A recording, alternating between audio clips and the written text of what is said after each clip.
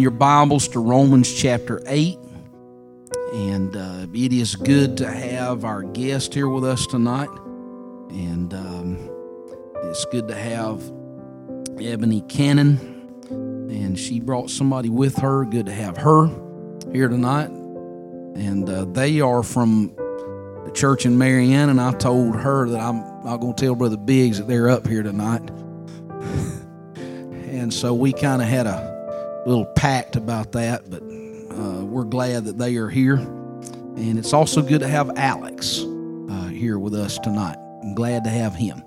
And it's been a number of years since we've seen him, but we are glad that he's here. And I'm certainly glad that you're here. We've got a good crowd here tonight, good crowd here this morning. And we passed out a gift for each of our families. If you did not get one of those this morning, we do have some of those that we want to pass on to you tonight before you leave. Romans chapter 8, and beginning in verse 1, the Bible says, "There is therefore now no condemnation to them which are in Christ Jesus, who walk not after the flesh, but after the Spirit.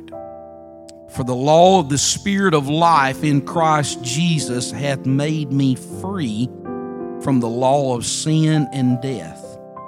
For what the law could not do, in that it was weak through the flesh, God, sending his own Son in the likeness of sinful flesh, and for sin, condemned sin in the flesh, that the righteousness of the law might be fulfilled in us, who walk not after the flesh, but after the Spirit." And I want to preach to you tonight on this thought about the removal of condemnation. The removal of condemnation. Let's ask the Lord to touch our hearts here tonight. Lord Jesus Christ, your presence, Lord, is here in this sanctuary. Lord, we need your presence. We need your mind. We need your anointing. We need your word. We need you, Lord, to operate in our lives, God, as never before. And yet I also know, Lord, that when those things do take place, that, Lord, there is a commitment, God, that we give. And I pray, Lord, tonight, we don't know what the new year holds. But I pray, Lord, tonight that if ever we took our relationship, Lord, with you seriously, I pray, Jesus, that would be, Lord, in this moment, that you would begin to stir things in our spirits and help us, God, to be able to reach our world. And Lord, we believe this dispensation is rapidly coming to a close. And I pray, Lord, tonight, God, that you help us as a church, Lord, to work while it's still day, because night is coming, Lord, when no man can work. I pray, Jesus, tonight that on all of us. In Jesus' name we pray. Amen. Amen. Amen. You may be seated. The removal of condemnation. And I was reading last week in the book of Ephesians, and it was more of just some devotional reading than it really was being involved in perhaps sermon prep or Bible study. I was just reading the book of Ephesians again. And while I was reading that, got to chapter 2 and began to realize what the Lord has done for us and what our position is in the kingdom of God. And then as I began to move on into chapter 4 and chapter 5 and then into chapter 6, where that Paul concludes with the spiritual war that every believer is in, I started asking the Lord, how is it that we are going to be able to withstand the evil day? And it is indeed the work of the Spirit. And so with that, my mind was drawn to Romans chapter 8. Some of the greatest of biblical scholars have looked at Romans 8, and they say that Romans chapter 8 is the greatest chapter in the book of Romans.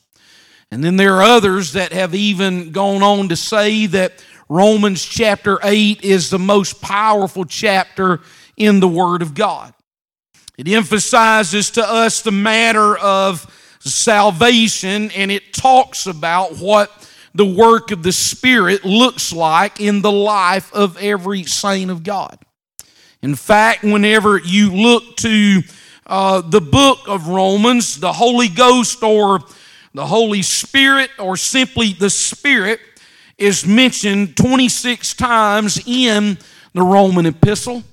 And yet when you look to Romans chapter 8, 19 of those 26 times are found in that single chapter there. Romans chapter 8 is the chapter that proves to us that we can live a life of holiness despite the challenges that we read about in the previous chapter in Romans chapter 7.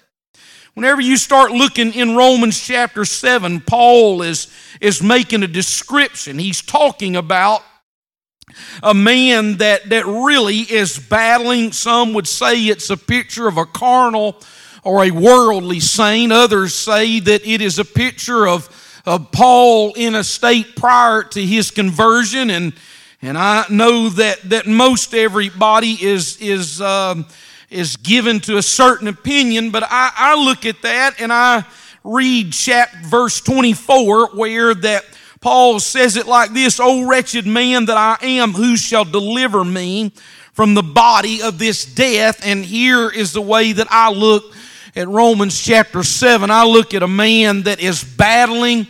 He is a child of God. He is a saint of God, and yet there is a challenge that he finds in his life because he realizes that there is nothing good in his flesh.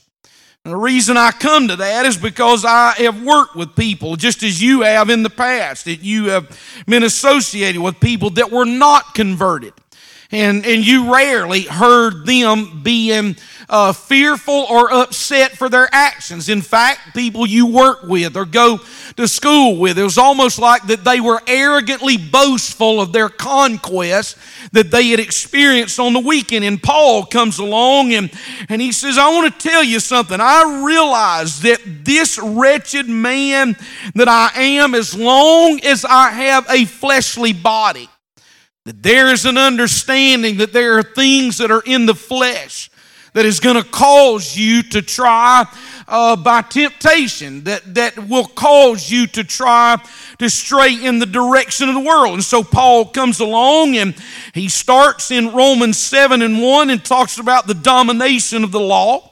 In verse 5, he talks about the matter of sin that brings forth a fruit, that fruit leads to death. And then in verse 11 he tells us about the deception that sin has. And then in verse 14 he talks about the matter of a spiritual bondage that takes place in the life of a person that is under that matter of sin. And then in verse 17 he comes along and he begins to speak about the matter of what some would call indwelling sin. And then in verse 18 he said that there's an inability to do good. Now what is he talking about there? He's talking about that at the end of the day that your flesh cannot do good on its own because you say that I'm just going to be a moral person. There's an inclination to say that I'm going to do good, but if you do not have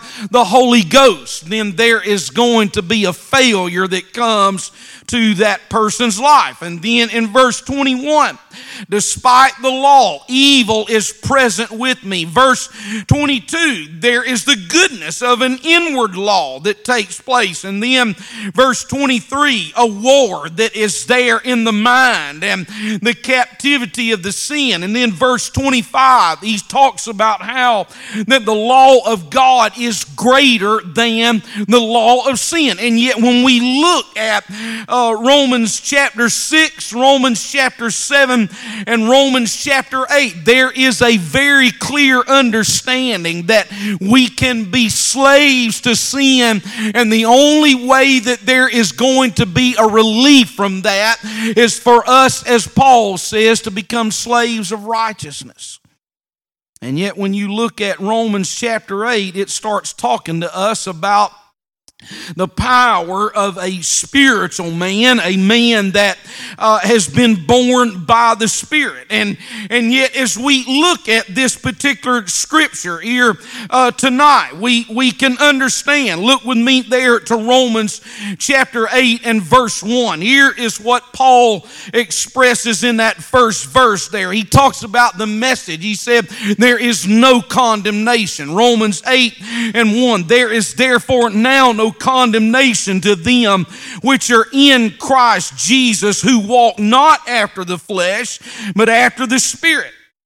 There is therefore. One astute Bible scholar said it like this. He said that when you see a therefore in the Bible, you need to look and see what it's there for. And so we look at Romans 8 and we say, what is it? What's he there for? What's he talking about? He's looking back there at Romans chapter 7, and maybe that is an oversimplification, but I dare say that all of us here tonight in this sanctuary, that there's probably been times in your life whenever you felt the pressure and you felt the matter of condemnation that came in to your life. Condemnation can work in our lives in a variety of ways.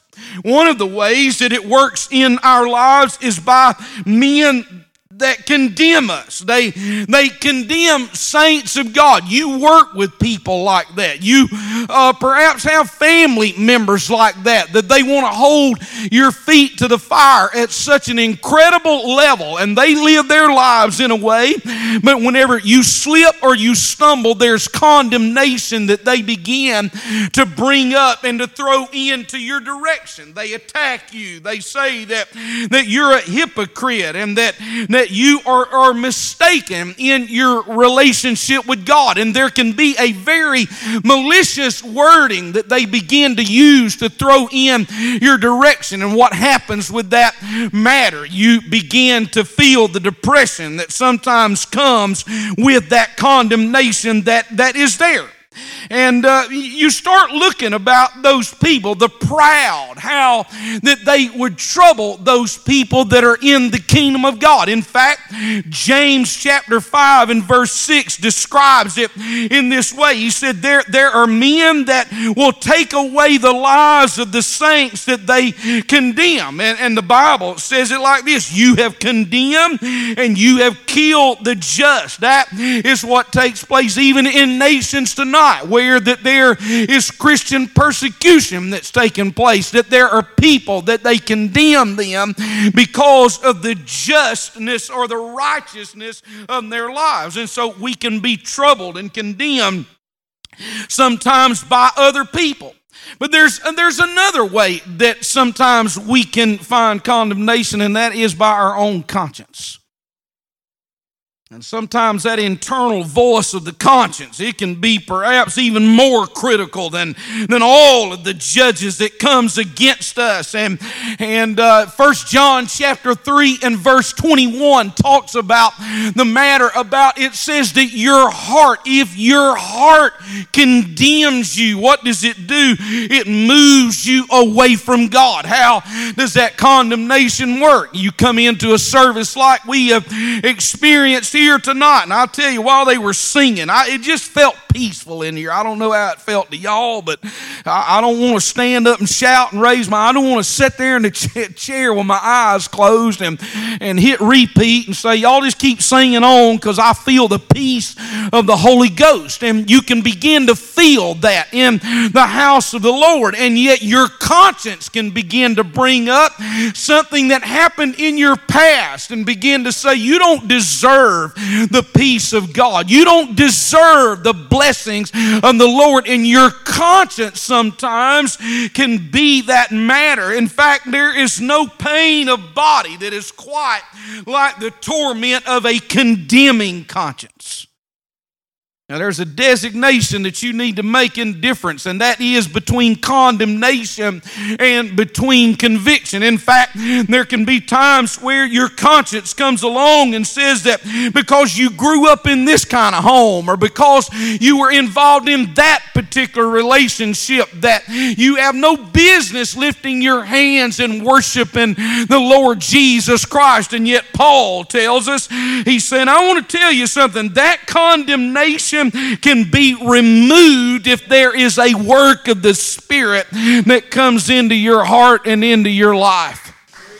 And I would tell you here tonight that there's times where that even as children, there are things that happens to us, and there are matters that we begin to find that are there. And yet what is the work of the Spirit trying to do is trying to remove all of that, almost as you would say, to erase the hard drive and to pull that malicious mindware or software out of your mind and say, you know what, you're a child of God, and your condemning conscience sometimes is working to destroy you.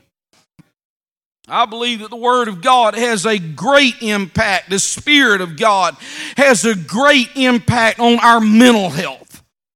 I really believe that there's times where that the Spirit of God comes in and can begin to intervene in, and it can heal our minds and heal our spirits by removing the condemnation that we might find there on the inside. The third person that was sometimes condemns us is literally the devil himself. Now, I don't know that any of us have ever seen the devil, or that the devil has ever been around us. Because you've got to understand, the devil's not omnipresent. And I got a feeling that the devil's more concerned with a whole lot more people than what he's concerned with me, but he does send that buck private in that just about drives me insane sometimes. And so you know about those little buck privates that he has, and here's what happens to them. They're proud, and they love to sit on the judgment bench. In fact, what was it about Job that the Bible says about him? That Satan came, and he was an accuser of the brethren. And so there's people that will accuse you. Your conscience will accuse you. And the devil, he will come along, and his pride is putting him in a place to judge. And what does he do? He tries to crush and to kill the children of God that are susceptible to his voice. That's why Peter said in 1 Peter chapter 5 and verse 8, be sober, be vigilant, because your adversary, your enemy, is like a roaring lion seeking whom he may devour. And there's times where that sobriety and vigilance can come into your life, and it can remove that voice of condemnation that is there. But Paul, here's what he does. He puts a word in there that changes things. He says that, I want to tell you, there is therefore now no condemnation to them which are in Christ Jesus, who walk not after the flesh, but after the Spirit. Because of the cross, there is no condemnation that can come into our lives. Because of the shed blood of the Lord Jesus Christ, there is no condemnation. Because of the work of the Spirit in our lives, there is no condemnation. Because of an unfavorable verdict that sin tried to bring into our life, it's now gone. Therefore, there is now no condemnation. The penalty of our sins has been removed, and so now no condemnation. Everything in the past that we have been washed whiter, as they were singing just a few minutes ago, you're washed, you're cleansed. There is something about your life that you have been redeemed, and so now there is no condemnation in your life. Because of the spotless Son of God, there is no sin and no condemnation that can be present in our lives.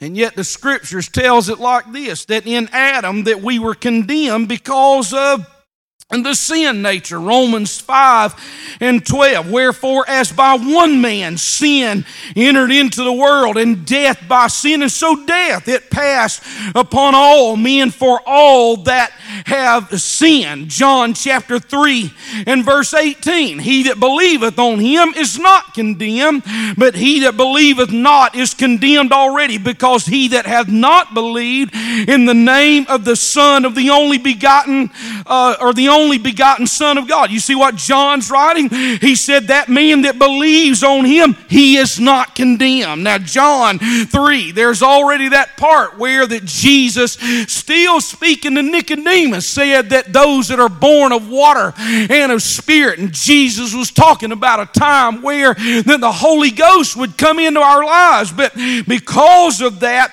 because of the new birth, then we're not condemned.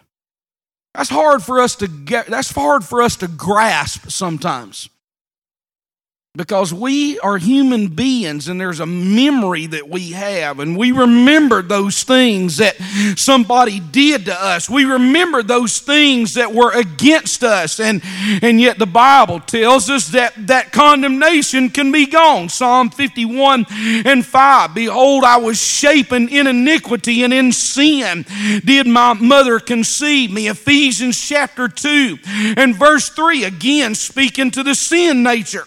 Because of the fall of Adam, among whom also we had our conversation in times past in the lust of our flesh, fulfilling the desires of the flesh and of the mind, and were by nature the children of wrath, even as others. And yet that's not the conclusion of the matter. That's not the rest of the matter. The Lord didn't just leave us there in our sin. And so it's the grace of God that begins to move against that condemnation, that brings some freedom to our lives and brings salvation to us. Isaiah 53:6. All we like sheep have gone astray. We have turned every one to his own way, and the Lord had laid on him the iniquity of us all. Do you realize what he's saying? He's saying that because of Jesus Christ, that sin, that iniquity that you had in your life, that it was on the Lord Jesus Christ. Now, I wish I could erase it out of your mind, but you think about the sin. You think about the ignorant things that we got involved in prior to our conversion, and yet Isaiah comes along and he says, listen to me. He said, the Lord has laid the iniquity of every sin that you ever committed. It is on the back of the Lord Jesus Christ. It is on the cross of the Lord Jesus Christ. It's been removed out of your life. What sin are you talking about? I don't remember it anymore. Micah chapter 7 and verse 19, he will turn again. He will have compassion on us. He will subdue our iniquities, and thou will cast all their sins into the depths of the sea. Psalm 103:12. As far as the east is from the west, so far hath he removed our transgressions from us. Isaiah 43:25. I, even I, am he that blotteth out your transgressions for mine own sake, and I will not remember your sins. Put me in remembrance, and let us plead together. Declare thou that you may be justified.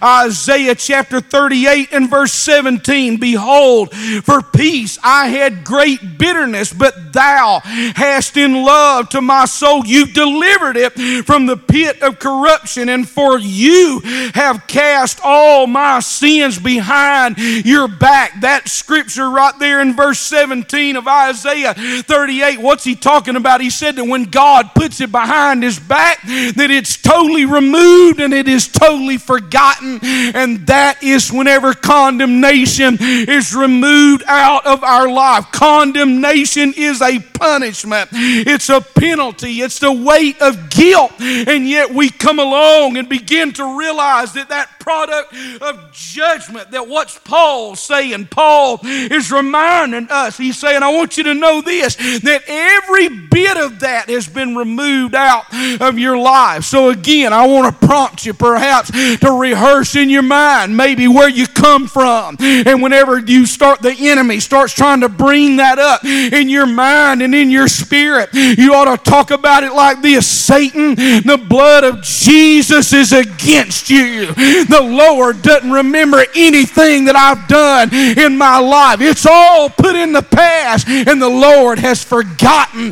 that sin. But Lord, what about 1987? I don't remember it. What about 1992, 1995? What about 2003? What about 2011? What about 2015? And what is Paul saying? There is therefore now no condemnation to them which are in Christ Jesus, who walk not after the flesh, but they walk after the Spirit. I like the way the New Living Translation renders that. It says that there is no condemnation to those that belong to Christ Jesus. You realize that matter there, that you belong to God? Paul told it to the church at Corinth in 1 Corinthians 6. He said, you're bought with a price. Therefore, glorify God in your body. That means that hands up, prayers up, songs up, everything that you do, you know that you have been bought with a price and you don't belong to yourself. So therefore, there is now no condemnation, because I belong to the Lord. I'm His property. And so if I'm His property, if I belong to Him, and if I will not walk after my flesh, but after the Spirit, this is one of the most encouraging verses in the Word of God for us to realize that you can camp out on this. Now, I know that there's times where that Pentecostals have a tendency to want to try to, they get nervous about scriptures like that. I remember a number of years ago a message that Brother Arnold preached at Because of the Times, and he talked to me about some of that took place, that he had 13 camp meetings, and you know, Because of the Times is always in January, used to be in February. He had 13 camp meetings lined up, and he preached a message one year about the grace of God, and there were 10 camp meetings that got canceled because he preached about the grace of God. That right there tells me then there's times that people get nervous about the grace of God. You know why? You know why we get nervous about the grace of God? Because we understand that even in our own human inclination, that whenever we start trying to extend grace, it is faulty. Because if it is not moved by the Spirit, then what it does is it opens to us up a vulnerability. But what in the world would happen to my life and would happen to your life if we begin to extend the grace of God not only to ourselves, but we extend it to others the way that the Lord has extended it to our lives? It would erase a lot of relationship problems, whether they're in your marriage, whether they're in your family, whether they're in a church family, or whether they're in some of your friends. If you would extend the grace and the mercy of God to other people, it would wipe out some of that condemnation that is a weight in your life. And trust me, condemnation can be a weight that can weigh it can weigh 2 tons. It can weigh 5 times. It can weight you down in such a way so that there is no joy in your life. And you say, well, what about what they've done? Leave it in the hands of the Lord and let the Lord deal with it. You're not the judge. I'm not the judge, but God is the righteous judge. And what I need to do is to capitalize in that and say, thank God that He filled me with the Holy Ghost, and I've got to turn loose and let go of those things that is causing me to be crippled in my relationship with God. I'll just kind of throw this out here at you. What caused me to start thinking about this is I got a new Bible, and I don't need a new Bible, but I'm like an alcoholic that they say that needs another drink. I get around a Bible and I think, I need another Bible. It's dangerous for me to go to Ollie's and start looking around at the Bibles in there, because even though I've got one just like it, or maybe not just like it, the cover might be different. The words in there might be laid out a little different. I got to think like I've got to have me another Bible. That went over like a lead balloon, but anyway. I had a Bible, a note taker's Bible, and I started marking it up. And I'm going to just, you can do this with the book of Ephesians. Just look at that little pronoun, or little preposition rather, in. And you start looking through all of the places just use that word in. And start underlining that, because what that does is tells you about your position in the kingdom of God. And I was underlining all of the times where it talks about in Christ. And there ought to be something about it. There should never be a doubt in our mind about the concern that God has for me or for you as a child of God whenever you start looking at the riches that you find in the book of Ephesians. And so that was the introduction, and I've got 18 minutes left, so I got to hurry. So in verse 2 and 3 of Romans 8, look back with me there. Now here's what Paul starts expressing. He starts saying, I want you to notice something, that there is a way for a saint of God to come into a place of no condemnation. And now he starts saying, I want to show you how that took place. What's the means of it? How did you get to a place where that you don't have to contend with the condemnation? Look at verse 2. For the law of the Spirit of life in Christ Jesus has made me free from the law of sin and death. For what the law could not do, in that it was weak through the flesh, God sending His own Son in the likeness of sinful flesh, and for sin, He condemned sin in the flesh. And so Paul is saying, he said, I want you to know this, there's a way for you to live in a place of no condemnation. And how does it work? It comes about because of a work of the Spirit and the power of Calvary.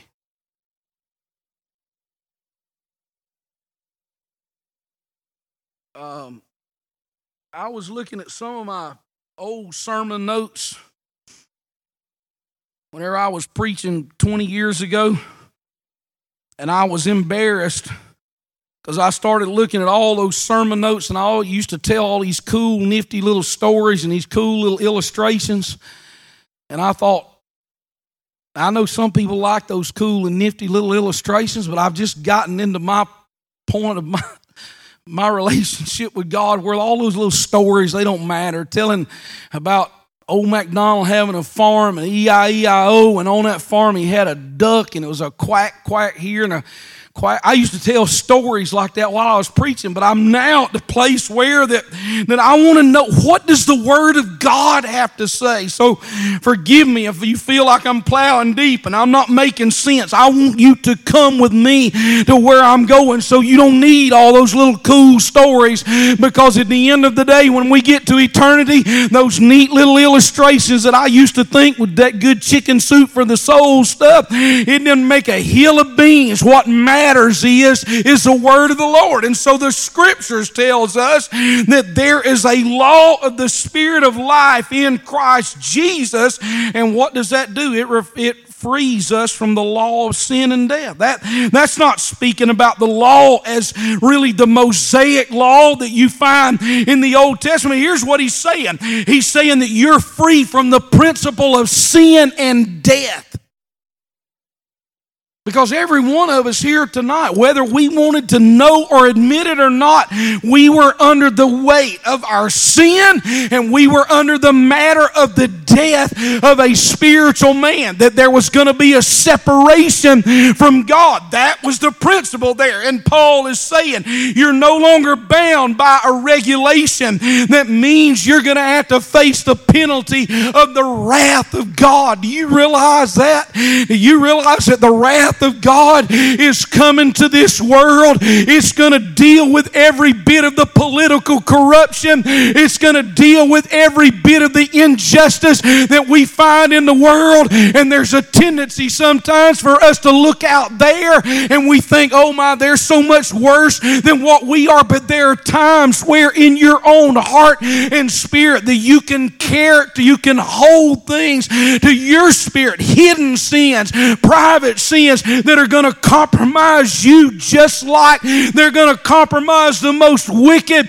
of any politician or world ruler. And what we have to know is this, is that the wrath of God is coming to this world. But Paul said, wait a minute, I want you to understand one thing, that because of the Spirit of life, the Holy Ghost in Christ Jesus has made me free from the law of sin and death. What the law could not do, God sent His Son in the likeness of sinful flesh, and He died for my sin. Oh yes, He did. His blood covers my sin. His blood covers your sin. You have hope. You have preservation from the wrath of God that's going to take place in this world. He's saying now, he said, and because of that, you're living under a higher law. It's the work of the Spirit in Christ Jesus. Romans chapter 8 and verse 2 in the New Living Translation. And because you belong to Him, the power of the life-giving Spirit has freed you from the power of sin that leads to death. And you want to say, well, what about that gossiping that I have a tendency sometimes to get caught up in? What about this critical attitude that I sometimes can get caught up in? What about in Ephesians 4 where it says, let no corrupt communication proceed out of your mouth? There's times whenever that there is a bad, I don't want to say you're cussing. Lord, forgive us from that. Got Pentecostals in this generation now to feel like it's okay to drop a little cuss word here every once in a while. I'm telling you now, that's sinful. Let no corrupt communication proceed out of your mouth. But when you start looking at that, do you realize that gossip and slander and all of these things, tail bearing, backbiting, kids, you talking back to your parents and being, hello kids, do you hear me tonight?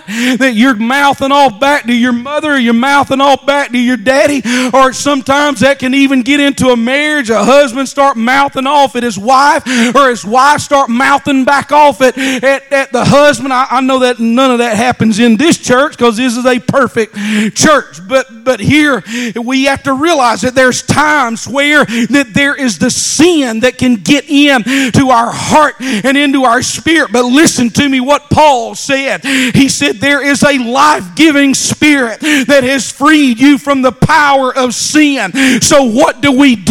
We fall on the foot on the cross and we say, Lord, I want you to wash me clean. And then we get up in victory again and we begin to move forward. Here's what I want to tell the church here tonight. If you've fallen down in your sin, you've got to get back up on your feet and get back to where you used to be. You've got to crank up your prayer life. You've got to crank up your devotion to the word of the Lord. You've got to get back in here in this church and get in neck deep. Why? Because there is a power of the Spirit that wants to move us in a direction of apostolic power by a work of the Holy Ghost. Why? Because I am bought with a price. I don't belong to myself. I belong to the Lord. There's some other references that can show me this principle as well. Romans chapter 8, beginning in verse 11. Here's what the scripture has to say. But if the Spirit of Him that raised up Jesus from the dead, if it dwells in you, He that raised up Christ from the dead is also going to quicken your mortal body by His Spirit that dwelleth in you. Therefore, brethren, we are debtors not to our flesh to live after our flesh. Romans chapter 8 and verse 39. Nor height, nor depth, nor any other creature shall be able to separate us from the love of God which is in Christ Jesus our Lord. Galatians chapter 5 and verse 1. Stand fast, therefore, in the liberty wherewith Christ has made you free, and be not entangled again with the yoke of bondage. Put that stuff behind you and say, I've got to move forward. I am hopeful that 2021 is going to be much better than what it was for 2020. I'm going to say, Lord, we got to get 2020 behind us, and we've got to move forward into what God's vision is in for our church, for my life personally, and for your life personally. We can't be caught up in the bondage and the yoke of bondage that has been in our life, whether it was last year or 10 years ago. There's got to be a part where you move forward. John MacArthur said it like this in his Romans commentary. He said, the freedom that Christ gives to us is complete and permanent deliverance from sin's power and penalty. He gives us the ability to obey God. And here's what I want you to catch on to. The very notion of a Christian who is free to do as he pleases is self-contradictory. A person that believes that salvation leads from law to license does not have the least understanding of the gospel of grace and can make no claim on the Savior, Jesus Christ, and certainly cannot claim Him as Lord of his life. Did you catch what I read to you there? That if we realize the power and the strength and the grace of God, what does grace look like? Grace looks like a Savior that died for you. Grace looks like a resurrection that He came out of that grave. What does grace look like? Grace looks like in Acts chapter 2, a band of people, 120, that were gathered up in that place, and the Spirit of God was poured out on them, and they all began to receive the Holy Ghost there. I believe that there ought to be apostolics in this generation today to say, you know what? Because I've got the Holy Ghost, I don't want to get back into sin. I don't want to be entangled with all of that. Not only do I want Him to be a Savior in my life, but I want Him to be the Lord of my life. And whatever bridle that you have to put on your tongue, whatever bridle that you have to put on your spirit, whatever bridle you have to put on your appetite, if you can ever see what the Lord has done for you as a child of God, I'm going to tell you what it'll do. It'll elevate your worship. It'll elevate your lifestyle. You'll say, you know what? I don't want to fall back into that ignorance. I don't want to fall back into what I came out of. I want the Lord to work in my life, and to do that, I've got to walk in the Spirit. And so we begin to see that the Spirit, the Holy Spirit, the Holy Ghost, the Spirit is working actively in our life to help us to live a life over sin. What does that look like? Well, in verse 6 it says, for to be carnally minded is death, but to be spiritually minded is life and peace. That means that my mind needs to be set on the things of the Spirit. And then verses 9 through 11, we have been given a spiritual life by the Holy Ghost. I was working on this message here just a few, and I pray this happens to you at some point in your own time of private Bible study. I was working on some of this and just started thinking about what the Lord has done for me, and how that the price of Calvary has moved into my life. And I'm telling you, I was sitting there at that table working, and I was just crying. And I know if somebody would have come in here, they thought, oh my goodness, this guy, he is messed up in his head. He needs some kind of mental health or something, that he's reading a book that's 1,500 200 years, 2,000 years old, and he's reading this stuff in this Bible and he's crying about it. I want to tell you something, that if you're going to be a spiritual person, this world is not going to understand what your drives are. They're not going to understand what is pushing you to get into that place. But listen to me, church, if there ever can be a time in your private devotion, and I pray that it happens to you, that you begin to open up the Word of the Lord, and it's like heaven descends down into the kitchen or into a bedroom or into a private study. And that's whenever you start realizing this thing is powerful. It can help me to overcome sin. It can help me to realize that I'm on my way to heaven, and there is something again that I belong to God. Oh, I belong to God. And so tied up in these verses here that talks about no condemnation, we see the work of the cross. What does that look like? The Lord came to die for sinners. The Lord came in the likeness of sinful flesh. That's what Paul says. He says, I want you to notice something. Look there in verse 3. He says, for what the law could not do, that it was weak through the flesh, God sending His own Son in the likeness of sinful flesh, and for sin, He condemned sin in the flesh. What's He talking about? He's saying that, look, that He came in the likeness of sinful flesh, but His flesh was not sinful. Hebrews chapter 4 and verse 14, seeing then that we have a great high priest that has passed into the heavens, Jesus, the Son of God. Let us hold fast our profession. For we have not a high priest which cannot be touched with the feeling of our infirmities, but was in all points tempted like as we were, yet He was out without sin. Let us therefore come boldly under the throne of grace, that we may obtain mercy and find grace in the help in time of need. What does that look like? What does that look like? Well, men have a problem with anger. But say that again to maybe get an amen out of, at least nod at me. Men have problems with anger and wrath. That's right, Alex. We do. We have a problem with that. 1 Timothy 2. And yet, here's what it looks like. Can you imagine? Think with me for a moment. What does that look like?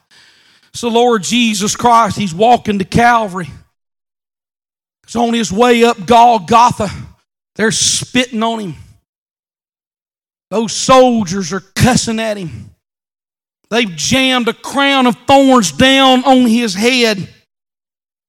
And yet the Bible tells us that He didn't utter a word. I'm going to tell you what, there's times where that you feel like that, Lord, if I'd have been in your shoes, I'd have called angels down. I'd have zapped them with a bolt of lightning right in their forehead. But what was Jesus doing?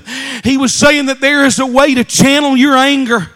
There's a way that you can begin to realize that instead of you reacting in that way, that you say, Lord, I know that there's things in me that I want to react to it in the wrong way. And yet what Paul said, he said, listen to me, He came in the likeness. He didn't have a sinful flesh, but He came into a likeness. So whenever you get into a situation that you're full of anger, or that you're full of lust, or that you're full of all kinds of things in your life, and you begin to feel those urges in the flesh, what do? You look to what the writer of Hebrews said. He said, we don't have a high priest which cannot be touched with the feeling of our infirmities, but in every point He dealt with anger, He dealt with lust, He dealt with jealousy, He dealt with envy, He dealt with every human emotion that you have in your life. And so whenever you begin to call out to the Lord, what does He tell us? He's saying, let's come boldly to the throne of grace, so that, Lord, I can find mercy. I've got issues in my heart and in my spirit, and you've got to help me with it. That's what Brother Chad was preaching to us about last Sunday night, that we have these things in our spirits, and we think, oh my Lord, I'm about to slip off of the path. Oh no, you're not. There is a throne of grace that's waiting on you. There is condemnation that can be totally erased from your life and from your spirit, but you've got to capitalize. You've got to say, I want to walk in the Spirit. I want to walk in holiness. The Lord came as a sacrifice, and because He came as a sacrifice, I have hope. I've got hope. I've got hope because He came as a sacrifice. Let me slow down a bit. Been preaching for 45 minutes, I think. Let me throw a theological term at you. It's called substitutionary atonement. Say, why does that matter? It matters to us because it's one of the most important doctrines in Scripture. What does substitutionary atonement mean? It means that Jesus Christ paid the penalty for sin on behalf of every person in this world that repents and turns away from that sin. Think about what He's done. That we deserve to go to a cross. We deserve to be executed. But the Lord said in that garden, He said, if this cup, I don't want to drink this cup. And yet here's what it is, not my will, but thine be done. And the Lord died in my place. He died for my sin. He's covered me with His blood. He's washed away every bit of that. And so how can I not let go of unforgiveness?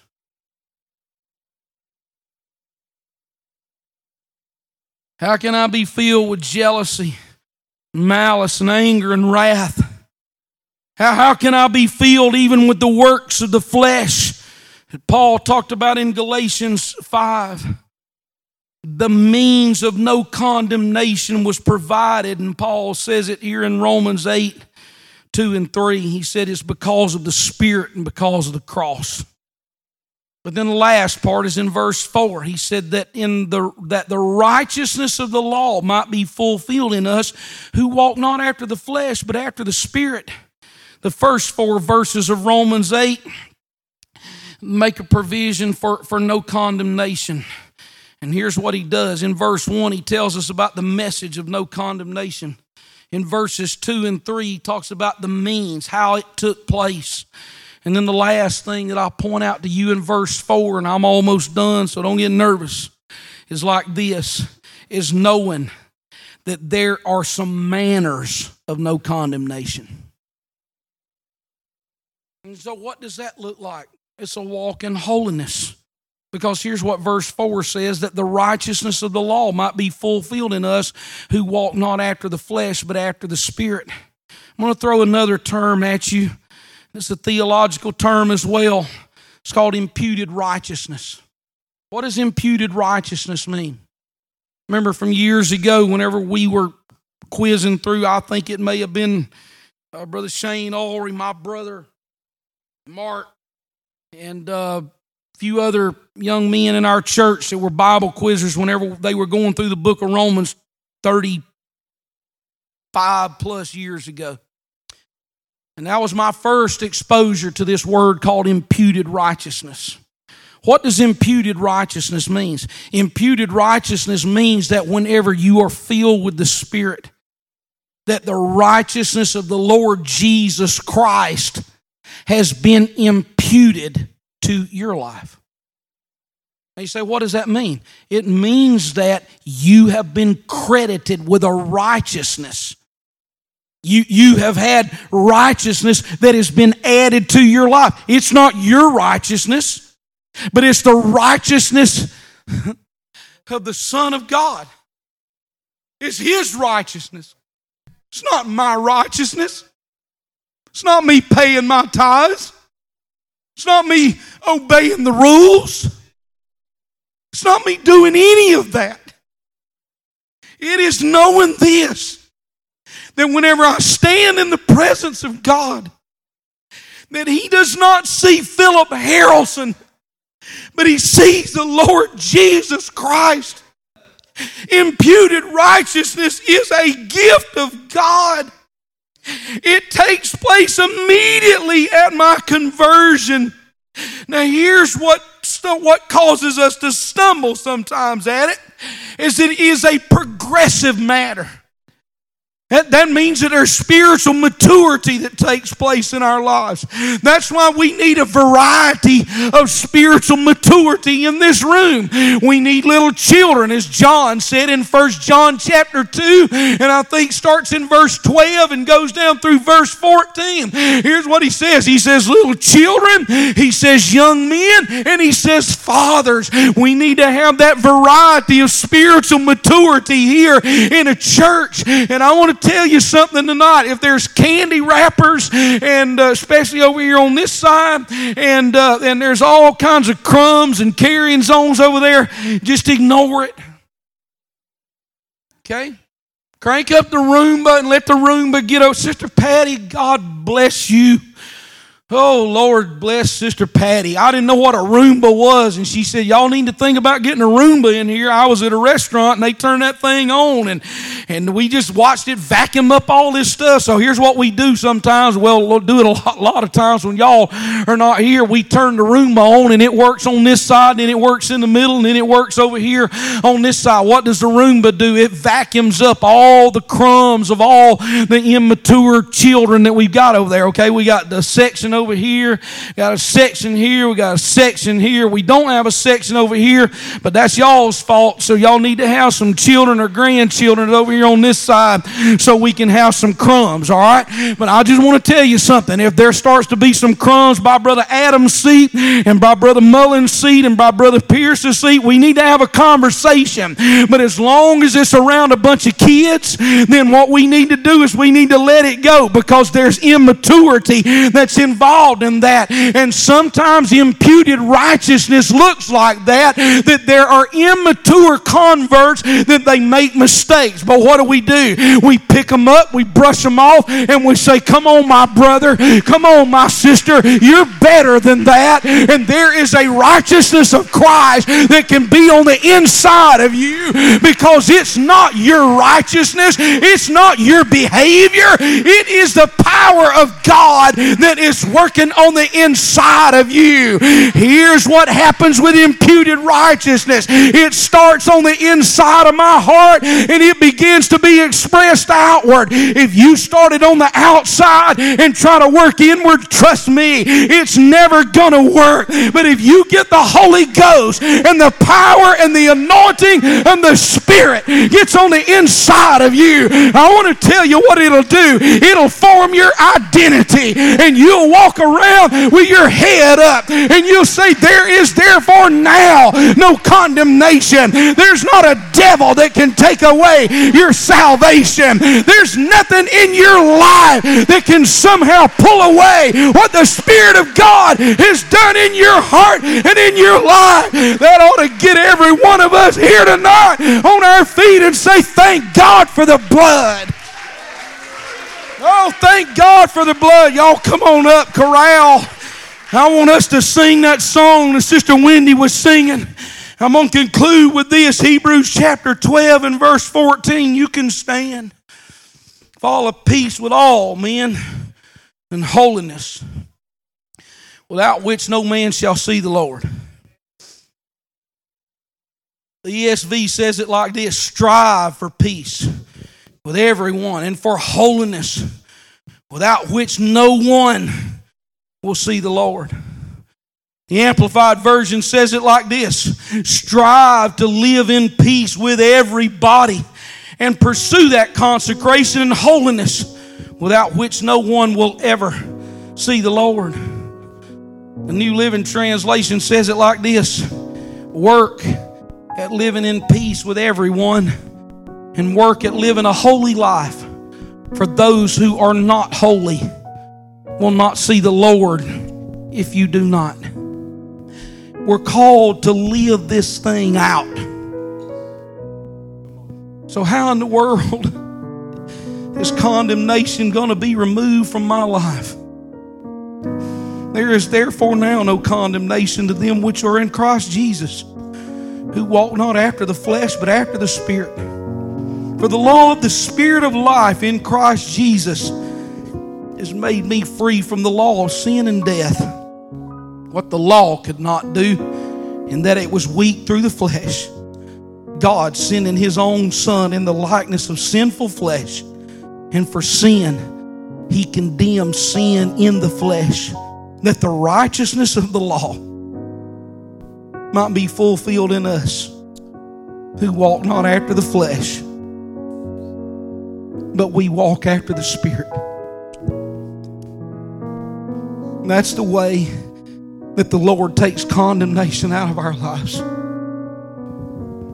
tell you what I want us to do. While they're singing, you know what? I just wish every person in this sanctuary that you would step out from where you're at, and that you would come around this altar and you just lift your hands to the Lord, especially when they start singing about being washed whiter than snow. The blood washed in the blood made me